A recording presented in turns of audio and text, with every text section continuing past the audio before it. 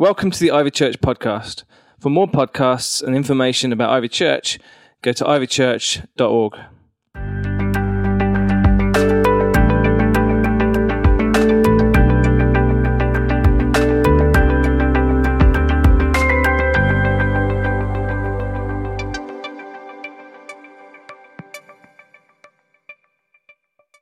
Wasn't it, with Jane? And if somebody's saying they want their Bible to look like yours, what they're actually saying is, I want my life to look like yours. They're seeing something in you that they're like, I want some of that. And that comes because your Bible, you know, there's a saying, isn't there, that Bibles that are falling apart are read by people whose lives aren't. And that actually, in the fact that you're in the Word of God, no matter what, God's going to speak to us and help it so that our life doesn't fall apart, even though it might look really hard. And that's what we're going to talk about today. We're going to talk about when life is hard, and life does get hard, and there's times when life is tough. Why is life hard? Because life's a battle. That's the way the Bible would describe it. It's a war. So do we expect war to be easy? Do we expect a battle to always be nice? Sorry? Yeah, but we do, don't we? Because we expect our life to be easy very often, and we expect the things that happen to us to be nice, but we forget the context of the Bible. The whole beginning, the story is it started out good, and then within a couple of pages, we're in the middle of a war. We're in the middle of a battle. We're in the middle of a fight. And literally, we're now in the middle. That's where we are. So life is hard. Life is tough. Life is a battle. The Bible doesn't shy away from that. It doesn't pretend it isn't. There's all kinds of different religious belief systems and philosophies in some way that people, some of them will deal with it just by denying its existence. That is the reality of life. They'll say, oh, well, you know, life doesn't even matter anyway, and, you know, just sort of, or there is no good and bad, there's nothing going on. Just dismiss it, and you know, just, or some people will, the way to deal with it is just, in some way to deal with that yourself, just go and get drunk, go and get wasted, go and have some fun. Just, you know, like that kind of nihilistic, let's just, or just to be fully kind of, to just live for yourself. Live for now, live for today, don't bother about anybody else. All those, they're all ways in which people try to deal with the fact that life is hard at times. And we all have our own coping mechanisms for that. But the Bible would say, yeah, there is good, and there's lots of good, but there's also evil. And I don't know what you believe about this or think about it right now, but the Apostle Paul, when he was helping some people in the church to try and make sense of it, he said, you know what, when we think we're fighting against flesh and blood, we're really not. Actually, there's spiritual battles that are going on all of the time. There's an invisible war. And we can get focused on what's happening on the physical, but there's an invisible spiritual battle that is taking place all the time, because God loves you and wants you to be his friend forever, but you also have an enemy. And he wants to steal, kill, and destroy. That's all he ever wants to do. He never changes his mind on doing that. And if God gives you a dream, and we're looking at somebody who God gave a dream to when he was young, the enemy wants to turn it into a nightmare. He wants everything in your life to be a nightmare. Christianity, again, does not deny this. It doesn't promise anybody a pain-free existence. It doesn't promise everybody that everything's just going to be all right just yet. So it's very important that we face the hardness of life, or in the end, your life will give way to disappointment. Your hope will go. You will be hopeless. And we're in a year of hope. But there's a plan to make you hopeless. How do you become hopeless? You hope less. That's how you become hopeless. Every day, you hope less today than you did yesterday. And in the end, you end up hopeless. There's an antidote. His name is Jesus. The antidote to hopelessness is not hope, actually. The antidote to hopelessness is Jesus. Because he is our hope. So it isn't like, oh, stop being hopeless and have some hope. No, stop being hopeless and have some Jesus. Get some Jesus. Because with him, you're going to get hope. If you've been hoping less, you need more Jesus. That's who you need. You don't just need to try and hope more. You need more Jesus today. That's what you need. Does anybody agree with what I'm saying? That's what we need. I don't just need more hope. I don't just need to try and be optimistic or cheer myself up. I need more Jesus. It's not what I need, it's who I need. I need more Jesus. And so I'm really glad that this is Ivy's year of hope, because hope is like the antidote to discouragement. The devil, the story is told, one day was putting up all his tools for sale, and they had prices marked on them as he laid them out for the public sale. And there was lots of treacherous instruments on offer. There was hatred, and there was lies, and there was envy, and there was jealousy and deceit and pride and lust. But then set apart from all the rest of them and priced way higher than all the rest was this really well-worn tool. And somebody came up, a customer, and said, "What's the name of this one?" That, the devil replied, is discouragement. Oh. Well, why is it set apart from all the others, and why is it priced higher than all of the other ones? Well, the devil said, because discouragement is more useful to me than all the others. When I can't get at somebody with any of the other tools, I can always use this one. I can pry open a heart with that tool of discouragement. And once I've done that, I can get all the other stuff in there too.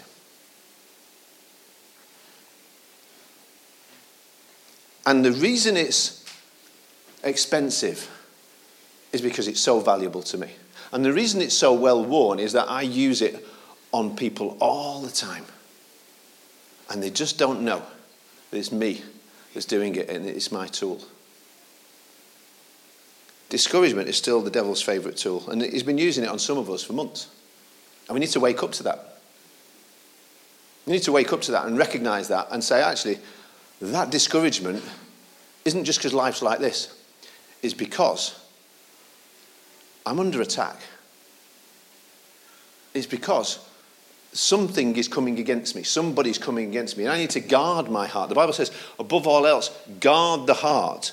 Watch your heart, for from it flow all the issues of life. There's a breastplate of righteousness, the Bible says, that we have to put in place to be able to cover and protect this heart that God wants for himself. So I love Joseph's story. I love, when we were thinking about the year of hope, when I just thought, let's look at Joseph, because there's so much in this story of Joseph. And it tells it like it is, and it does tell us how hard life can be, but at the same time, there's hope on every page. Joseph knew how tough life can be. His mum died when he was just a baby. And then he grows up in this big family with all these brothers who don't like him, it turns out. It's just, this mixed family going up. He's got the dad who's a bit of an oddball, to be honest with you. If you look at Jacob, he's one of the most famous people in the Bible, but he's kind of famous for being deceptive. He's famous for being, difficult in all kinds of ways. So he's maybe not the easiest dad. He hasn't got his mum. He's got stepmothers and Joseph is Jacob's favourite, but in a way, it feels a bit like he wants to live his life through his son. You can see that sometimes. You go to Saturday football matches. I used to do that with Joel when he was little, and he'd have these guys there with a great big beer belly shouting the son on, "Go on!" And it was like, and then they would know all about football, but you knew they couldn't run from here to there. But that can happen, can't it? And so he comes and he wants to put a coat on him. People will want to put a coat on you. People will want to come and put something that they think is important on you and tell you this is important. You've got to watch what coat people put on you or what they offer to you. He had this thing, I'm going to put this on you, this coat of many colours. I'm going to set you apart. He's actually bigging him up in all kinds of ways. And who of us doesn't like that, if we're honest? Somebody to come alongside and go, "Oh, you're amazing, you're brilliant, you're fantastic." You've got to watch. When they're giving it you, are they giving it to you for you, or are they giving it to you for them? When they're saying those kind of things. Some of us have got to watch that we do that to other people, the way in which we speak to people. Sometimes I could be doing that, bigging you up, but really it's in some way because I'm wanting something from that. And I think maybe there's something going on there with Jacob, because suddenly he raises him up as the favourite, but bad move as a parent, bad move as a grandparent, I know that, bad move as a leader, bad news as a friend, to pick somebody out and point them out as being, this is the favourite in some way, because that doesn't really help the other people around. And so they start to intimidate. Because he says that Joseph's got some dreams. You were here last week. Joseph's got some dreams, and they hate his dreams, and they hate the way he talked about them. They hate both. They don't just hate the dream, they hate the dreamer. They hate the way that he talks about them. There's ways, if God gives you a dream, to talk about it, and ways not to. There's people to talk to and people not to talk to. There's things to pray about and talk to God about, and there's things that you don't have to just go and share with everybody. Because again, you start to share your dream, and other people might be there to help you. Other people are there, and they might want to just be haters, and they're going to pull you down. And they think that in pulling you down, it raises them up, and that's why they do it. It's the only reason people ever do it. I'm going to pull you down to make me feel better. That's the reason people do it. You put something on social media, and immediately you get people going in, meh. You know? Delete. Unfriend. I advise you, don't mess about with it. You know, they're not a friend. What's your definition of friend? Maybe some of us need to get better at unfriending. It's all right, because actually, no, sorry, you haven't got my back unless I present it to you and it's, sorry, did my back hurt your knife? So we're going to see today how his brothers betrayed him, how he was torn from his home and became a slave for 13 years. Some of you have seen that film, 12 Years a Slave. 13 years Joseph has to endure slavery. Then he's thrown into a prison, falsely accused, forgotten about. If anybody ever knew how hard life can be, ask Joseph. So we're going to look at Genesis chapter 37. Some of you might have your Bibles. You can do them on your phones or whatever you want. Jane's got hers, but she's not going to share it. And if you were here last week, or if you ever even watched the musical about Joseph, you're going to know, again, he's the favourite son, and so his dad, again, bad move, gives him like the high-vis jacket and the health and safety tick box clipboard and sends him off to go and check up on his brothers and see how they're doing. How's that going to go down with them? And he says, when they saw him from a distance, they plotted to kill Joseph. Let's kill the dreamer. Literally the word there is master of dreams. Let's kill the master of dreams. If we kill the dreamer, we kill the dream. And what was the dream? One day you're all going to bow down to me. They're like, no, we are not. So we kill the dreamer, we kill the dream.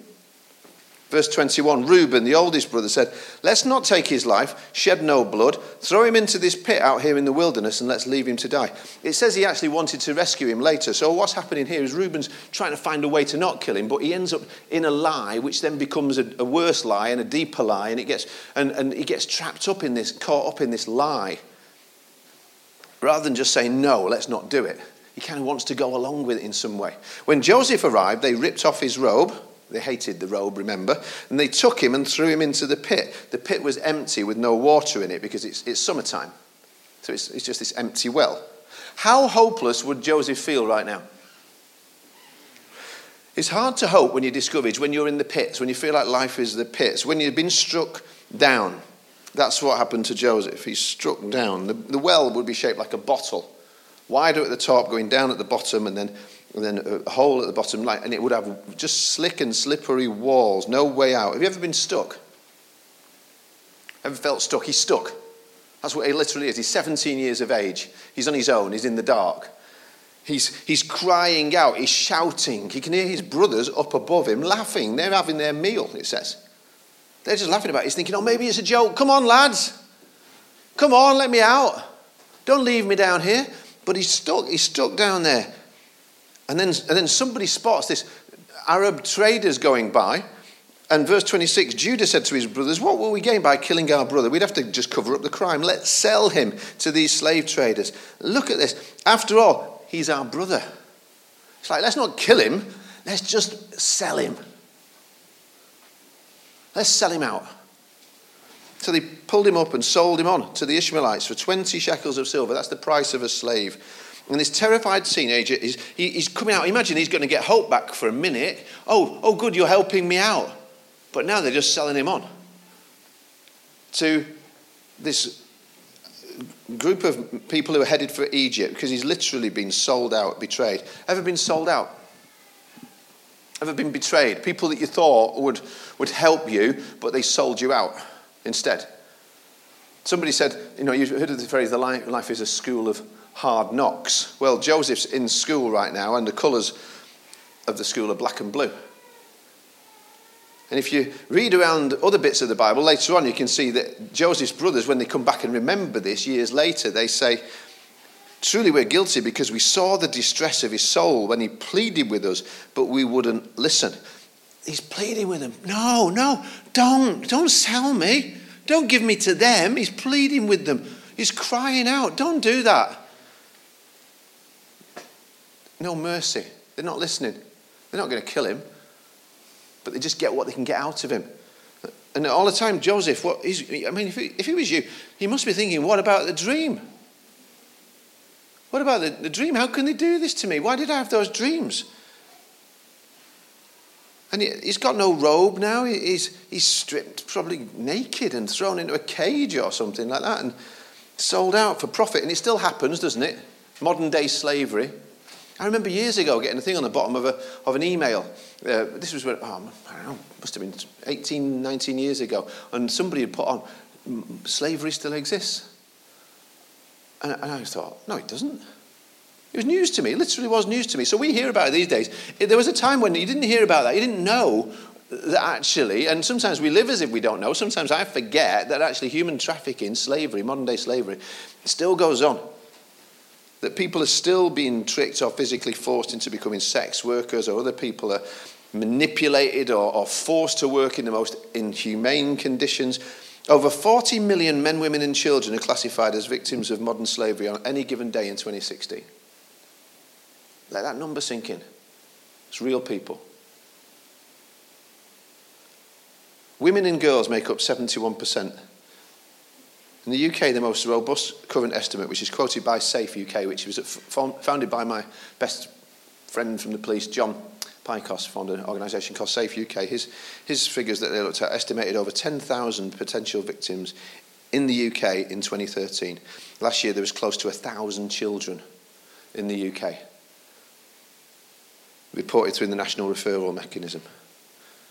So find out about Hope for Justice and Safe and these kind of things, and do what we can to be able to pray for and help people that are doing something about this. But it's too late for Reuben. He comes back and he's like, what's happened to Joseph? And then how can I tell my father? And what have we done? And he's like, oh no. But Joseph's gone. Nothing he can do now. And so they continue in the lie. They get they kill a goat, they get the robe, they dip it in the blood, they take it to the dad and they say, he must have been attacked by a wild animal. And it nearly kills Jacob to hear what's happened. He can't believe it. He says he just went down into this deep depression himself. And while he's thinking that, what's Joseph thinking? Because now he's in chains. There's a psalm that says that they put fetters of iron around his ankles and around his neck. He's dragged off. He's properly a slave. And he's put on the block and he's sold by his brothers. And how can you have hope there when you're standing on the slave block, waiting to be sold on? How can you still hold on to hope? Would you? Maybe your only hope is that somehow you'll get better. I'm like an eternal optimist. I genuinely, it doesn't take me long to start to think of a bright side. I pretty much will fairly soon. But what about when the light at the end of the tunnel turns out to be a train coming your way?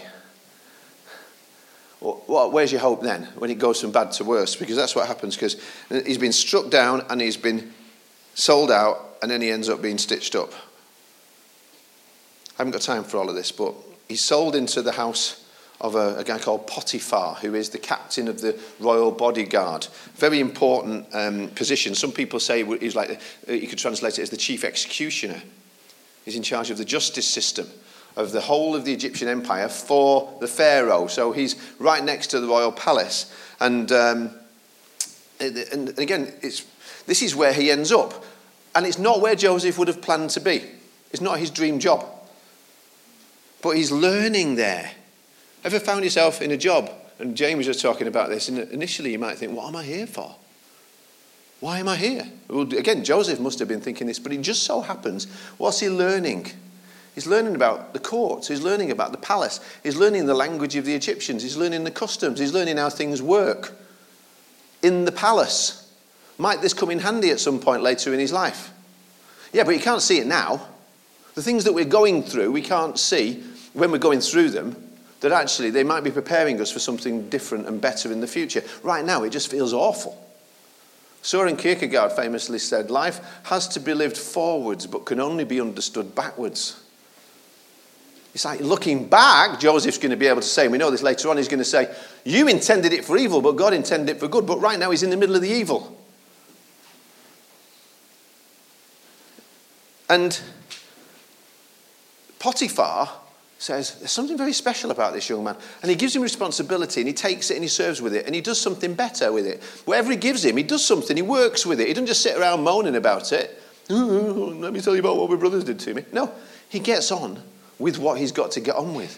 And he goes and gets promoted. And in the end, he's in charge of the whole of his household. What's the secret of his success? Well, if you read it 4 times in the next chapter, it says this: the Lord was with Joseph. So he became a successful man in the house of his master, the Egyptian. Now his master saw the Lord was with him. That's interesting after what we heard about Jane, isn't it? That he saw that the Lord was with him. And how the Lord caused all that he did to prosper in his hand. So Joseph found favour in his sight and became his personal servant. He made him overseer of his house, and all that he owned he put in his charge. The Lord blessed the Egyptian's house on account of Joseph. Thus the Lord's blessing was upon all that he owned in the house and in the field. Are the people around you blessed because you're there?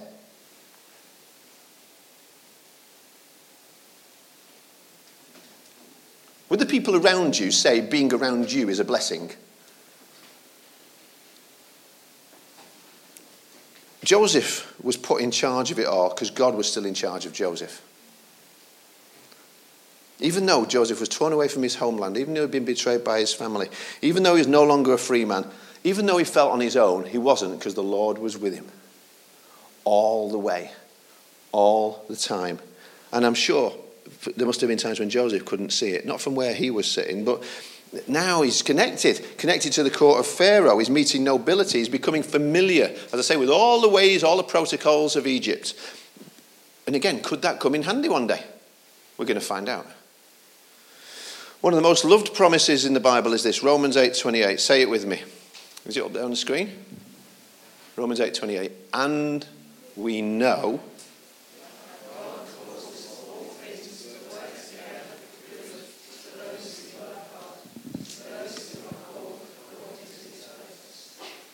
when you grab hold of that, in a year of hope, it changes everything. It will change anything, any situation, that promise.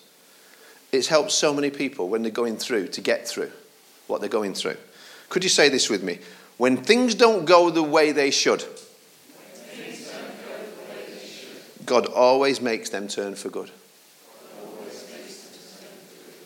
Okay, you said it once, now I'll say it with a little smile on our face. Okay? Because it was a bit miserable. Ready? When things don't go the way they should, God always makes them turn for good. It's nice, isn't it? Only God can do that. It doesn't say all things are good, does it? It doesn't say all things are good. The Bible doesn't deny the badness. But God is always good. It doesn't say this is true for everybody either. Look at the promise. Who claims this promise? Who can claim this promise? Come on, think about it. Those who love God and are called according to his purpose. You know you're called according to his purpose. You know you're loved by him. God's going to work something out. Those who love God. Is that you? There's Tim. Anybody else? Sorry, I'm going to ask you again. Do you love God? Yes. Do you love God? Yes. This is what Jesus asked Peter after a failure, by the way. When he was feeling so down and so messed up. He looked at him and he said, Peter, do you love me? Yeah, I love you. No, do you love me? Yes. Do you love me? Great, I can use you. That's it. That's the qualification. And in a minute, we're going to watch a video, and I'm going to invite you to come. And especially, first time, anybody who just wants to say to Jesus, I love you, I want to follow you, no matter what it looks like, no matter where it leads, no matter how it feels like right now. For the first time, I'm going to invite somebody to come up and just grab hold of one of these. So I've got these little anchors that are made. And we've been, in this year of hope, talking about God wants to be an anchor. His hope wants to be an anchor for your soul. I invite you to come up here, grab one of these, and this is a first-time thing for somebody to come up and say, I want to follow Jesus today. It could just be one person just to come up really brave after the video and say, yes, please, and grab hold of that and take hold of one of these anchors. Okay? So I'm going to put it down here for now. So we'll watch the video and we'll see what Jesus and only Jesus can do, and invite you to come up and grab hold of that. That only comes in him, his love that will lead us. Just think about, I asked you if you love him. You might think, well, I'm not sure if I love him. Think about how much he loves you, because it's that thing of when you think about how much somebody loves you, you can love him. Well, what we just sang about, we sang about the blood. It's a yucky, horrible thing to think about, to sing about blood. Until you realise what it means. When you think about the cross, his beautiful robe, which wasn't dipped in goat's blood, and it wasn't torn, because the soldiers wouldn't tear it. They just stripped him naked and put him up on the cross, and his blood was shed so that he was forgiven. And he was betrayed by a brother. He was betrayed by Judas with a kiss. He was sold out. He was stitched up by liars. Betrayed. For you. So that you and me could be free. That's how much he loves us. And if you love him back, he doesn't say he causes all things. Does it say he causes all things? No, he doesn't cause all things, but he can cause all things, everything to work somehow together for good, for those who love him back, for those who are called according to his purpose. See, God never forgets the dream. That's my wife going to work. God never forgets the dream. He never forgets the dream. So, he's in the mess. It gets worse. Potiphar's wife falsely accuses him. Verse 6 says that he's handsome in form and appearance. Some of us, it's just a cross we have to bear.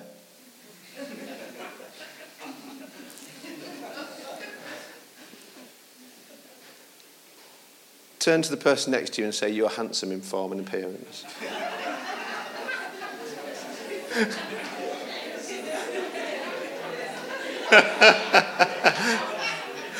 This could be the start of something beautiful right here.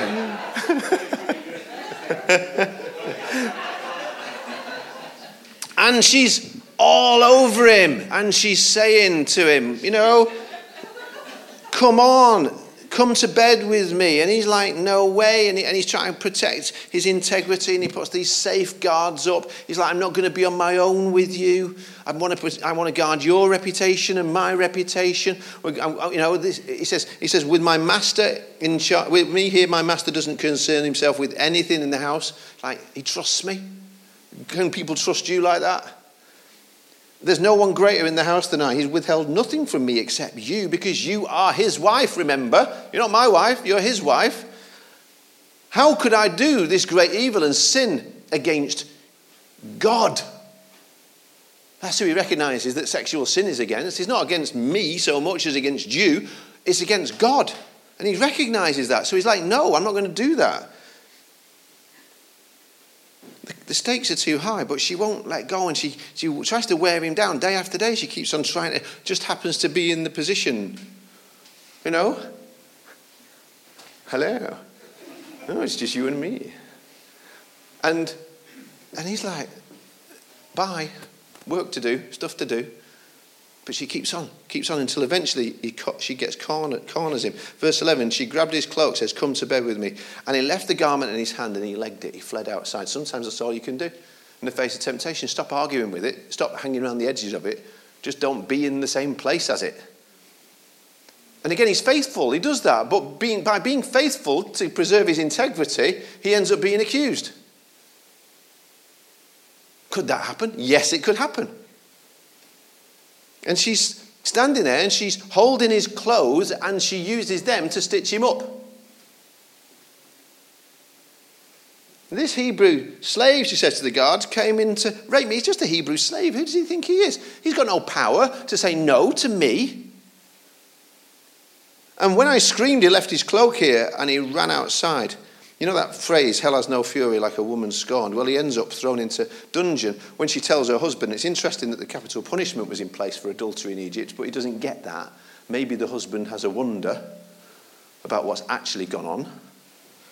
But even so, he's still in the prison, he's still in the mess. And if I'm Joseph, I'm like you, I must be thinking, God, where are you? Will you give me a break? Perhaps, Lord. I've just been trying to be faithful. That's all I've been trying to do. I've just been trying to hold on to the dream in some way in the middle of all of this nightmare. And I was faithful to my dad, and my brothers betray me. I get stuck down a hole, and then I get sold out to slavery, and then I'm even faithful there, and I get stitched up and thrown into prison, and it just seems unfair. Does it ever seem unfair? And hopeless is getting there, maybe. But God. There's an important couple of words there in the story. It keeps coming all the way through the story, by the way. But God. Life would be hopeless, but God. If you've not got God, you have every right to hold on to a hopeless life and to expect nothing better than that. Life is hopeless, but God was not ready to give up on the dream, even if Joseph may have been at some times. The Lord, verse 21, was with Joseph, and he extended kindness to him and gave him favour in the sight of the chief jailer. What? Yeah. Everywhere he goes, even in the prison, God's still being kind. God's still being good to him. Even in the prison. He ends up running the prison. What's that about? He goes from being a prisoner to running the place. Whatever was done there, he was responsible for. He's running the jail. The chief jailer didn't supervise anything under Joseph's charge because the Lord was with him. Because the Lord was with him. And whatever he did, the Lord made to prosper. He's got supernatural help. He's not discouraged because he knows the Lord is with him no matter what. We're going to watch a video, and as I say, at the end of that, I've got a few more of these. But first of all, I'm going to do two things, two kind of responses. But the first one could just be for one person today. You came in here thinking maybe life's hopeless, and you didn't know but God. And you know you need to grab hold of God today. And for some people, as I say, this could be a really brave thing. It's a first-time thing. I'm just going to stand here with these for a few moments and offer to pray, and you come up and grab one. And it's a sign. You're like saying, I want that hope that only Jesus can give me. Okay? So let's watch the video, and then I'll come back up.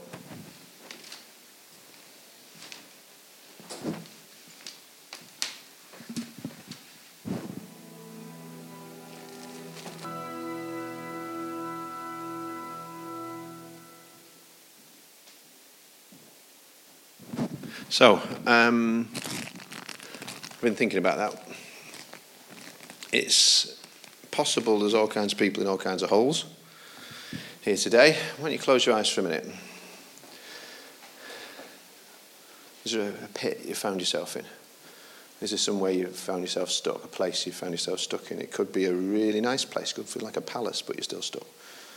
It could be a prison. It could be a dark place. And if you feel stuck in sorrow, in sadness, in sin, in any of these places, if you've been hurt or betrayed or lied to or lied about, if you've been falsely accused, if you're in a hole, what I'm going to do is just to invite you to come up and get one of these anchors, just generally if that's you. And as part of that, if it's like a first time thing for you, just sort of nod at me or something, and I'll also give you this book, Work It Out, which I've written to help you figure out what it is, to follow Jesus and to take him by the hand and lead him, and be led by him. So if you want to, as your response, remember in that video Jesus said to him, it's like, do you want to stay in the hole or do you want to come out of the hole?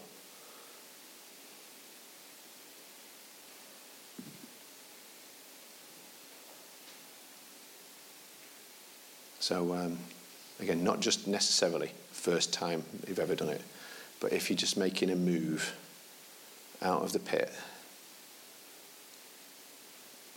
into the light, because Jesus is the light, then just come on up here and take hold of one of these anchors.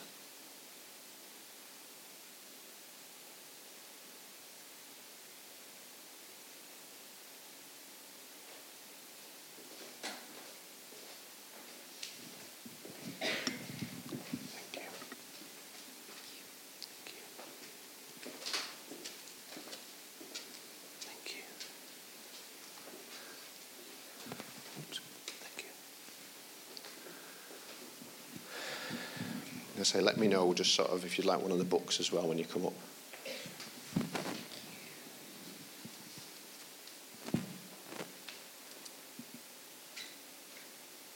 Anybody else? We have this hope as an anchor for the soul. That's how we started out this year of hope. Thank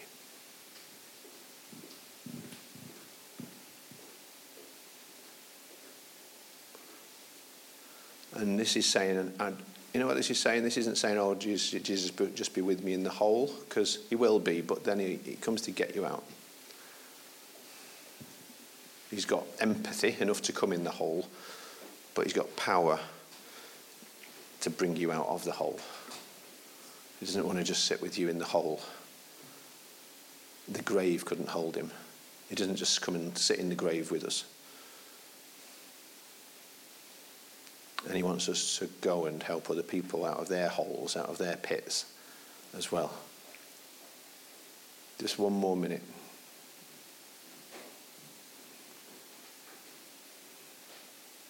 Any other responders? Anybody else saying, actually, yeah, I want to come and take hold of that? And then when you feel yourself maybe going towards that hole again, you can take this anchor out of your pocket and out of your purse and grab hold of it. Thank you. And just pray, holding on to hope.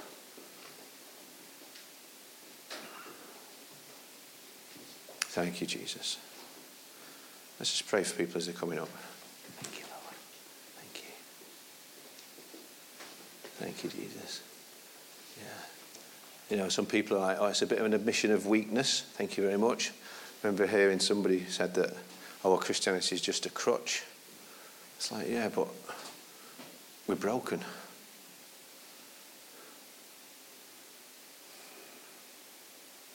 I'm glad we've got somebody to lean on. We've got strength outside of ourselves. Thank you, Jesus. I just pray now for your Holy Spirit to come. Why don't you stand, and if you're able to stand, and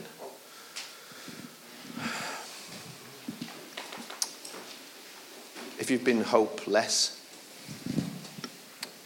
maybe stretch up a hand and just say, more Jesus. More Jesus, because the world needs a people full of hope. And Lord, I want to be somebody who's full of Jesus. In every situation, there is hope when there's you. So fill me to overflow with you, Lord. Replace hopelessness with hope in you. You're not going to give way. You're not going to give up. You're not going to pull back. You're going to press on. You're going to keep moving forwards. Whatever hole I might have fallen into. Thank you, Lord, you reach in and you rescue me. You're a saviour. You're the saviour. There's nobody else could do it, Lord. Various philosophies, various religions, various answers, but Lord, in the end it's you. There's only you qualified to save. So Lord, right now I put my hand in yours. Thank you, Lord. In your nail-pierced hand. Put my hand in your hand. And thank you, Lord, that you reach out to save me, to pull me out, and to be with you, to be about your work in this war-torn world, this battle-weary world, to go and be a friend of the Prince of Peace. In Jesus' name. Amen. Amen. Thank you, Lord. Thanks for listening. For more podcasts, go to ivychurch.org/media.